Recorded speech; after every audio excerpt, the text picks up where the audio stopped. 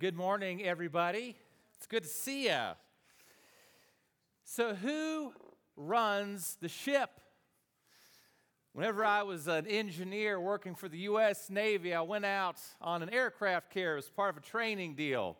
And me and a friend of mine, we walked out on the hangar deck. There's the flight deck, and below that is the hangar deck where they keep all the airplanes, and we were just taking it all in. I mean, we felt like we were, in that movie Top Gun or something like that. We're walking around. We quickly found out we were not in that movie. We walked out on the, it's called the aircraft elevator. It's what they use to raise the planes up to the flight deck. And you had a better view from the edge of that elevator, so we walked all the way out to the edge, kind of ignoring all this striped tape and things like that. And we got a wake-up call as to who runs the ship. We were introduced to the COB, the C-O-B, that stands for the chief of the boat. And he, in a very loud, abrupt way, informed us that we were somewhere we were not supposed to be. And it was one of those screams that gets your attention and you just feel hot and red from like the neck up, And so we we couldn't get off that thing fast enough. We ran off that, and that was our introduction to life at sea. And I also learned very quickly that what I had envisioned as the captain sitting in his chair at the helm running the whole ship was changed.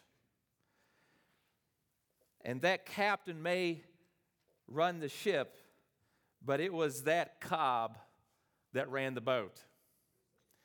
6,000 sailors it takes to run an aircraft carrier. And that officer, the chief, he oversaw every enlisted man on that ship. Because it takes all those people to make that carrier run. You see, you need food, you need missiles loaded onto planes, everything's got to be cleaned. And it takes a whole navy full of people to even run one of those massive carrier ships, about 6,000 sailors on one of those ships. And the COB was the one making sure that all that was happening. I had a similar experience when I started spending more time in hospitals. At my previous church, I served as a care pastor. It was my job to do most of the hospital visitation. And getting in hospitals, I had always envisioned it was the doctors that ran everything. That is not the case. And I got there and I see those nurses buzzing around like crazy, making sure people's bed linens were right, the patients were taken care of, doing the lab analysis. And I've learned since that aircraft carriers and hospitals would be completely ineffective were those nurses and those sailors not out there working on those buildings and ships. And churches aren't all that different. I mean, pastors only have to work one day a week, right? Yeah, we pop in on Sunday, we get up here, we do our thing, but all kinds of stuff has to be done. Things have to be cleaned, things have to be ran, bills have to be paid, people have to be paid. It doesn't take long to see it takes a lot of people to get things accomplished. And in the church, as it turns out, there's a particular group of recognized servants in the Scriptures I want to talk to you about today. It's a group called deacons. And at one time, First Baptist had deacons, and they moved to an elder board, and the deacon board had not yet been reformed, I should say. So today I want to talk about this role of deacons, specifically, what does it take to be a deacon? And after the service, at the end of the service, we'll be installing our deacon board here at First Baptist. I'm thrilled. I've been wanting to do this for 3.5 years now. This morning, it's going to happen. So the text I want to look at today, I'm going to focus on being a deacon. It comes right after the text we looked at last week. It's from 1 Timothy chapter 3. We'll be looking at verses 8 through 13. 1 Timothy 3, 8 through 13. Please stand with me for the reading of God's word. 1 Timothy chapter 3, 8 through 13.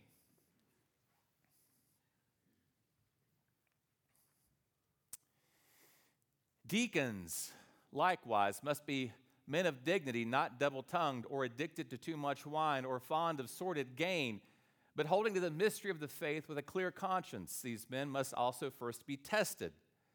then let them serve as deacons if they are beyond reproach. Women must likewise be dignified, not malicious gossips, but temperate, faithful in all things. Deacons must be husbands of only one wife and good managers of their children and their own households. For those who have served well as deacons obtain for themselves a high standing and great confidence in the faith that is in Christ Jesus. You may be seated. Last week, we took a break from the book of John and we began talking about the leaders in the church. Those are the elders. And today we're talking about the servants in the church. And those are deacons. And I want to talk about this topic this way. First, we'll talk about the 9 essential ingredients that we just saw in that passage of deacons. And then we'll ask the question, must they be men? I think the text gives us some clue there as to the answer to that question. Then we'll ask the question, well, what do deacons do?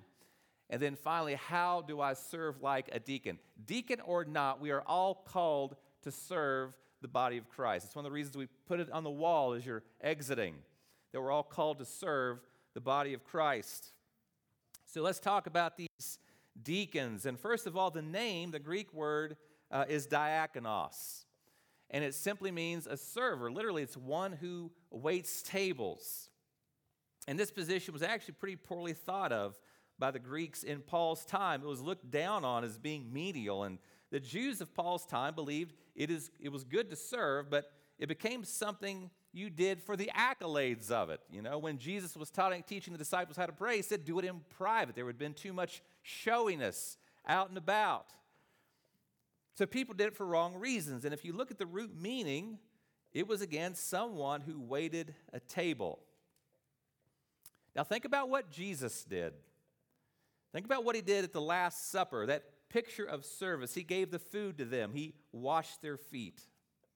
So it is a position of service. We're serving like Jesus did. And then we see these ingredients, you could say, qualify someone as to whether or not they could be a deacon. And then I want to go through this list, these ingredients. And starting at the very beginning, first of all, it says they are to be dignified. This is talking about someone who is noble. Now, what does that mean? It has a lot to do with what you decide you're going to set your mind on. One commentator, a guy by the name of Hawthorne, said he concludes that it refers to lofty things, majestic things, things that lift the mind from the cheap and tawdry to that which is noble and good and of moral worth. So see, this describes someone who's not primarily characterized by setting their mind on the useless and the trivial and pursuing those things. They're pursuing something greater. And then secondly, not a gossip. Literally, that means not two-faced. And we've all heard it. Most of us have probably participated in gossip at some time, but it does a number on the church. It does a number on people. I read an author once who compared gossip to barnacles that attach themselves to a ship.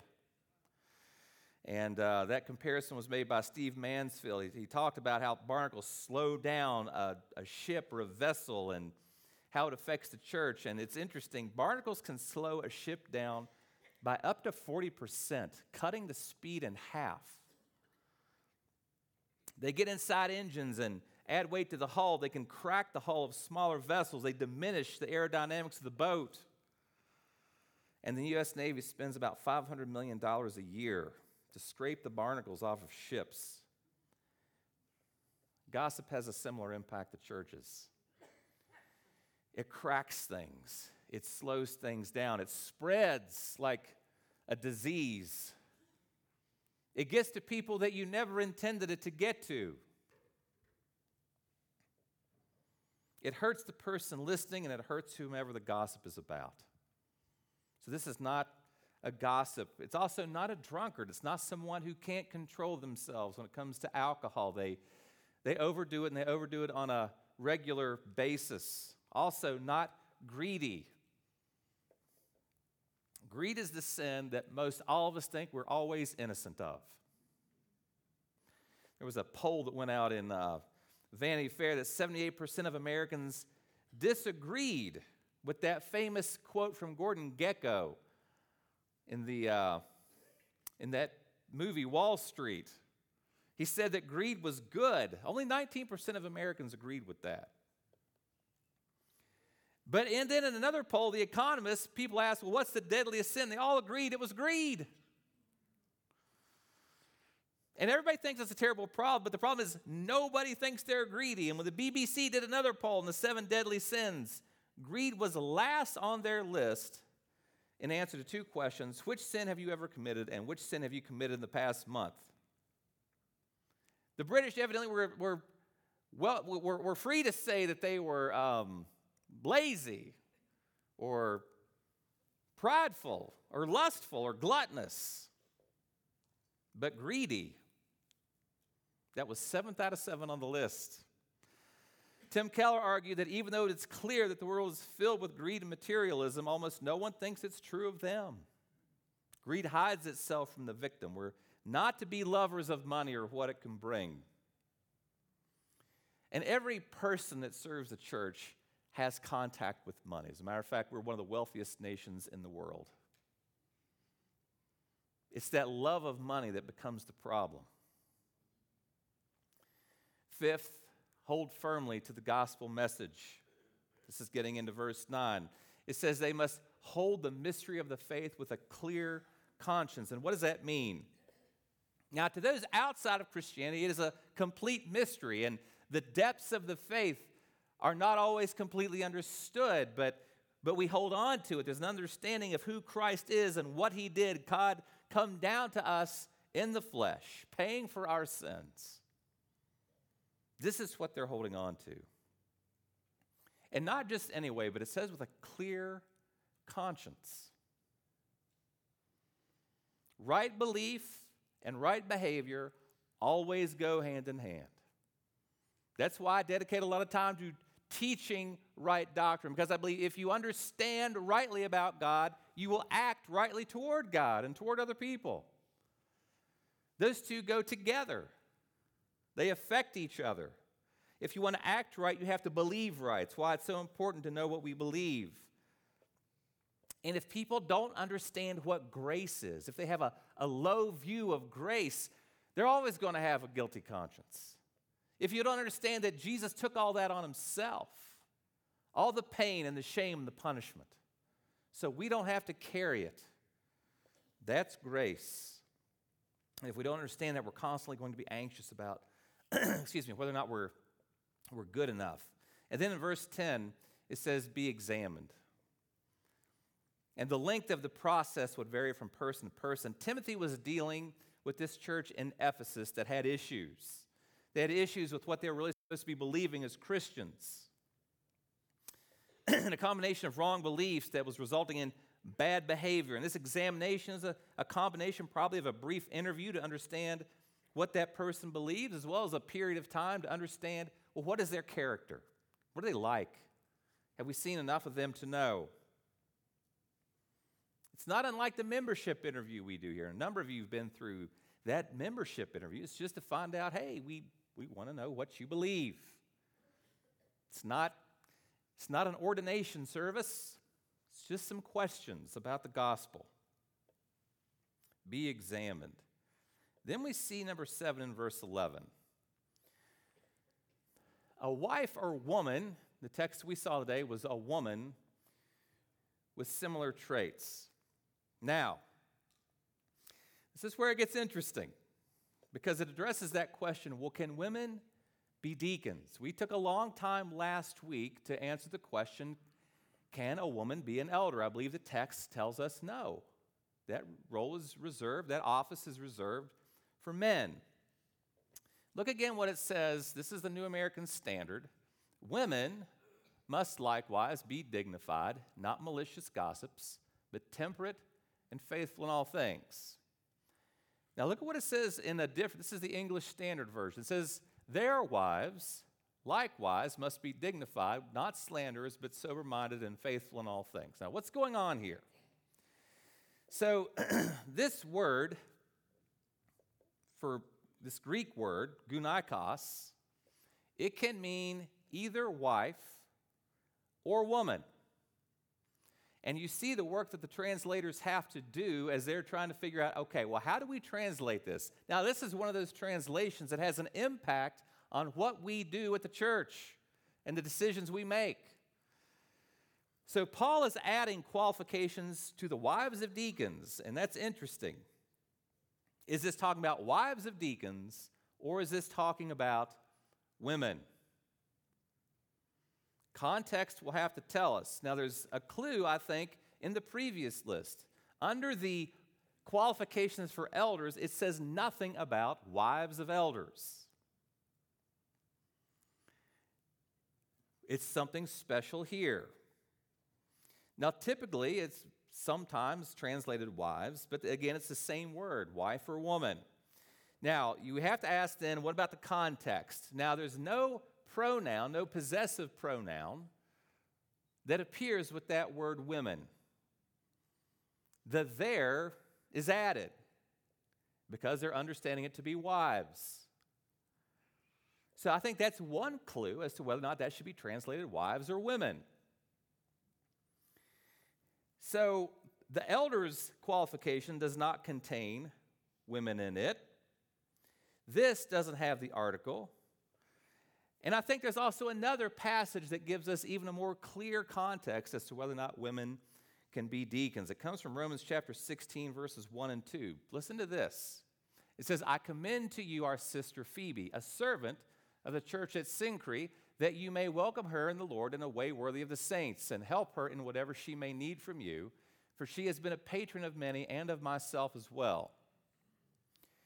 That word servant is the word for deacon, diakonos. So Paul is calling this woman a deacon of the church at Cenchreae. So even though it's not as clear from 1 Timothy 3, it seems clear that there's at least one woman referred to as a deacon who was very important in the ministry at this church. Many believe that she was actually the one that carried the letter of Paul to this church. So I do believe there's room for both men and women in this role of deacon. I think it's clear from the text. Now, if a church didn't have a board of elders, like First Baptist does now, and I realize in the history of First Baptist, they did not install women as deacons. However, I also would say that in large part, those deacons had been functioning as elders. And if that were the case, I think a church should be very cautious about adding women to a deacon board. But we have an elder board, and now we're adding a deacon board, where I believe now we can have deacons that truly serve in the role as deacons and elders that truly serve in the role as elders. And I think that is giving us room to have women as deacons here at First Baptist Church. So we want to be careful about that. Then we find our last qualifications in verse 12. It says, let deacons each be the husband of one wife, addressing men now, managing their children in their own households well. So number 8 is this husband of one wife. And literally, we saw this with elders, it's a one-woman man. And this is probably against polygamy or a straying eye. And this was illegal for a woman, which is probably why it wasn't addressed to women. But men could sometimes be polygamous, not if they're going to be an elder or a deacon. So with all of these qualifications, I think fidelity is in view here for men. Obviously, that applies to women. And I don't think we can simply say also that anyone who has been divorced is disqualified from being a deacon. It depends on the circumstances. It depends on whether or not that happened before they were a believer. There's questions to be asked there. So if married, they must be faithful. And then finally, manage the household and children well. We talked about this last week too. The deacon must be doing a good job, both in the general running of the household and specifically in the conduct of their children. There's no perfect kids. This is a subjective decision. So these are different roles. And again, these are qualifications of deacons. And the biggest differences between elder and deacon is that of being an overseer and teacher. That is not the role and gifting of a deacon. Doesn't mean they're not a teacher, but it is a different role, not part of the role of a deacon. So then what do they do? Well, bottom line, they serve. They serve. They serve the body of Christ in whatever role is needed. And we see in the book of Acts, they were serving food and distributing money to the poor. And in various churches I've been in, they've been responsible for a number of things. Overseeing the building, the benevolence, counting money, communion, ushering, making sure everything's taken care of for baptism. And the Christmas luminaries. That was a big role of the deacons at my church back in Dunbar. It was a big deal, getting those luminaries out. Bottom line, it's assisting the elders in whatever needs to be done. I remember my first job when I was a deacon in Dallas, Texas, was to change the burned out light bulbs. And it was myself, it was a guy from named Brian. We were both, this was pathetic. You know, we were both electrical engineers. He actually had a PhD from MIT. And we had the hardest time getting those stupid lenses down to get those light bulbs changed, but we did it. You know, we persevered. We stayed at it. It was pathetic, but we got it. And there were recognized deacons at one time at First Baptist. Again, then an elder board was formed, and many of these tasks went into various committees. So whenever we were thinking about, well, who should be a deacon, the first thing we did was ask, well, who's already serving in that capacity? Let's get our arms around these committees. And then let's ask those people to serve as deacons first. So there's something here for all of us as well. And I think there's something to be said for how we can serve like a deacon. Just because you don't have the title, just because you haven't yet been officially installed, and I hope that many more people over the years will be, we're all called to serve. And first of all, I believe we're called to serve with integrity. We're called to serve with integrity. When a submarine comes out of dry dock, the first thing they do is put it through what's called sea trials. They take it through all kinds of different depths because they want to test the integrity of the hull. And it's called a shakedown cruise. Because if the integrity of the hull is compromised in any way, when you get down to certain depths, it's going to crack and people are going to die.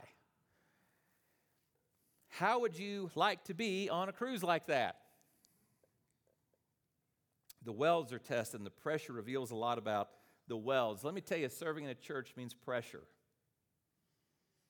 And there's challenges, and people don't always agree. How are people going to handle stress? And when we serve in the name of Christ, it requires being the kind of person described in this passage. And none of us are perfect, and we're all going to have some cracks. And we all need grace, but this world needs godly servants who are who they say they are. Serving with the right motives, not for gain, not for networking, but for God's glory. We're here to make God look good. And then secondly, we serve with heart. We serve with heart. We don't want to do anything half-heartedly. I remember raking the leaves one time, and Dad looked out the front yard.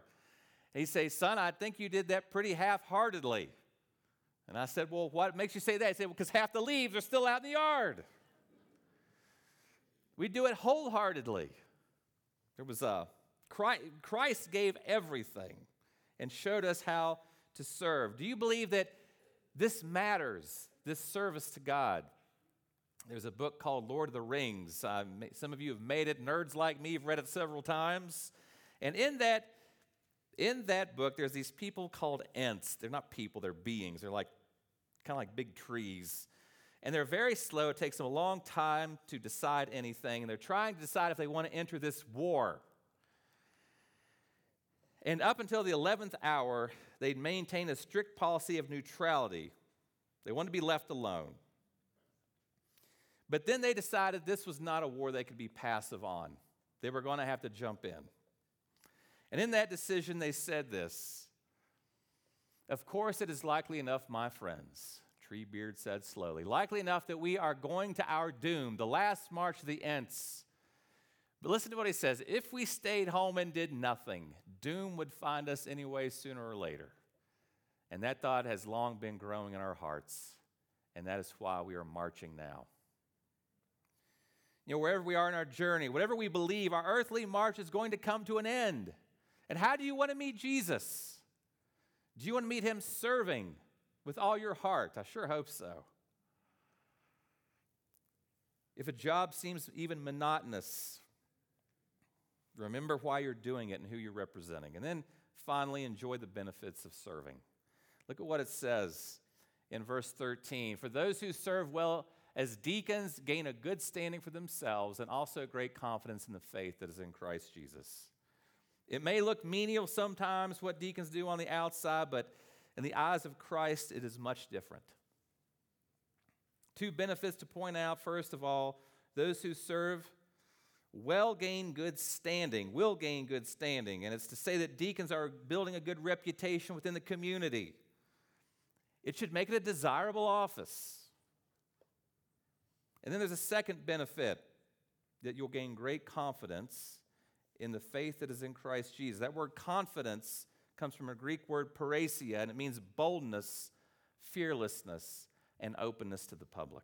This is someone who's putting what they profess to believe into action. Faith that is working and growing into life. There's two benefits to that kind of service.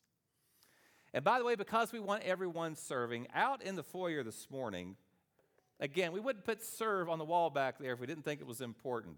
We've actually put up a number of different service opportunity descriptions. They're on the welcome desk. And if you are looking for an opportunity to serve at First Baptist, and honestly, I hope that all of you are, just check out, we took some time to lay out job descriptions for service opportunities. So you know what you're getting into. You know who to contact if you want to get involved.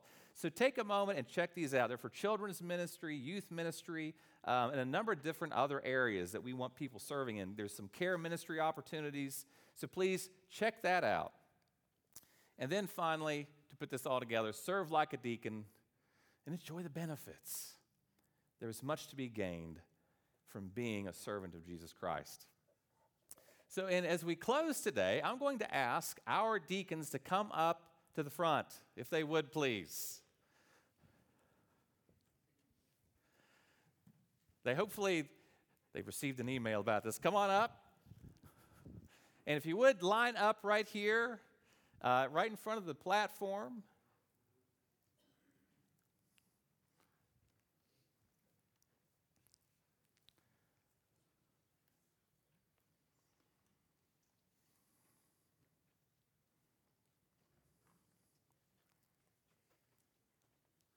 Excellent.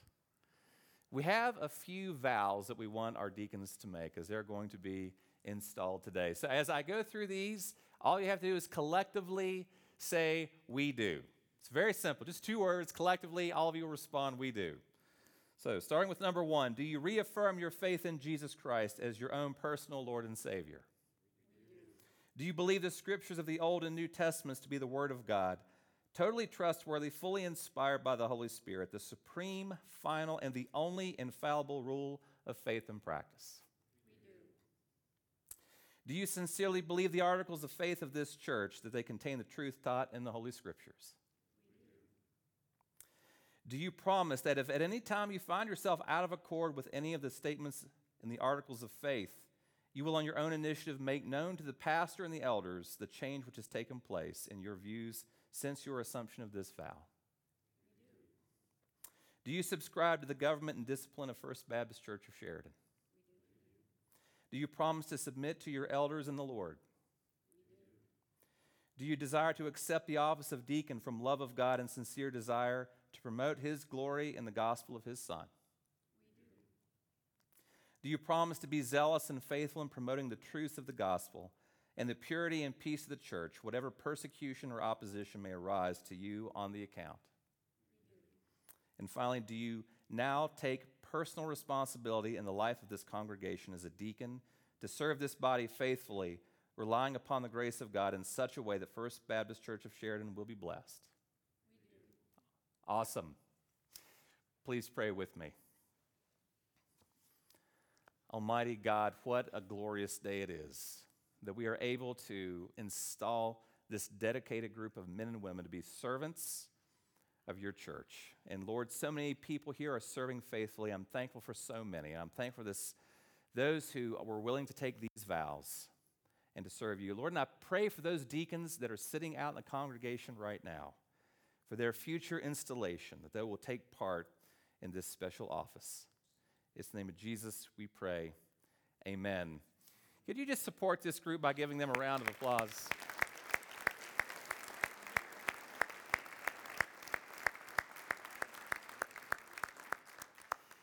If you'd like to come up and say hello, please do. Give them a pat on the back. Thank them from Sir, although they're not doing it for that. They're going to be mad at me for asking that. Have a wonderful day. We'll see you soon.